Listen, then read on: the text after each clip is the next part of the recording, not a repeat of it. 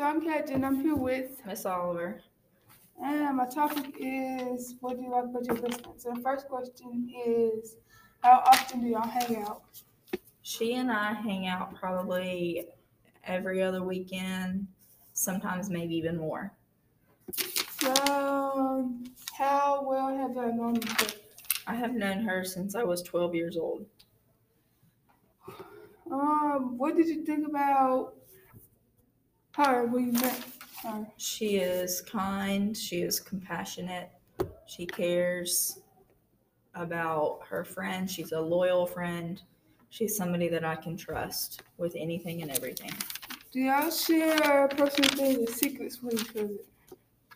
No, not really. Do you know everything about her? I pretty much know her like the back of my hand.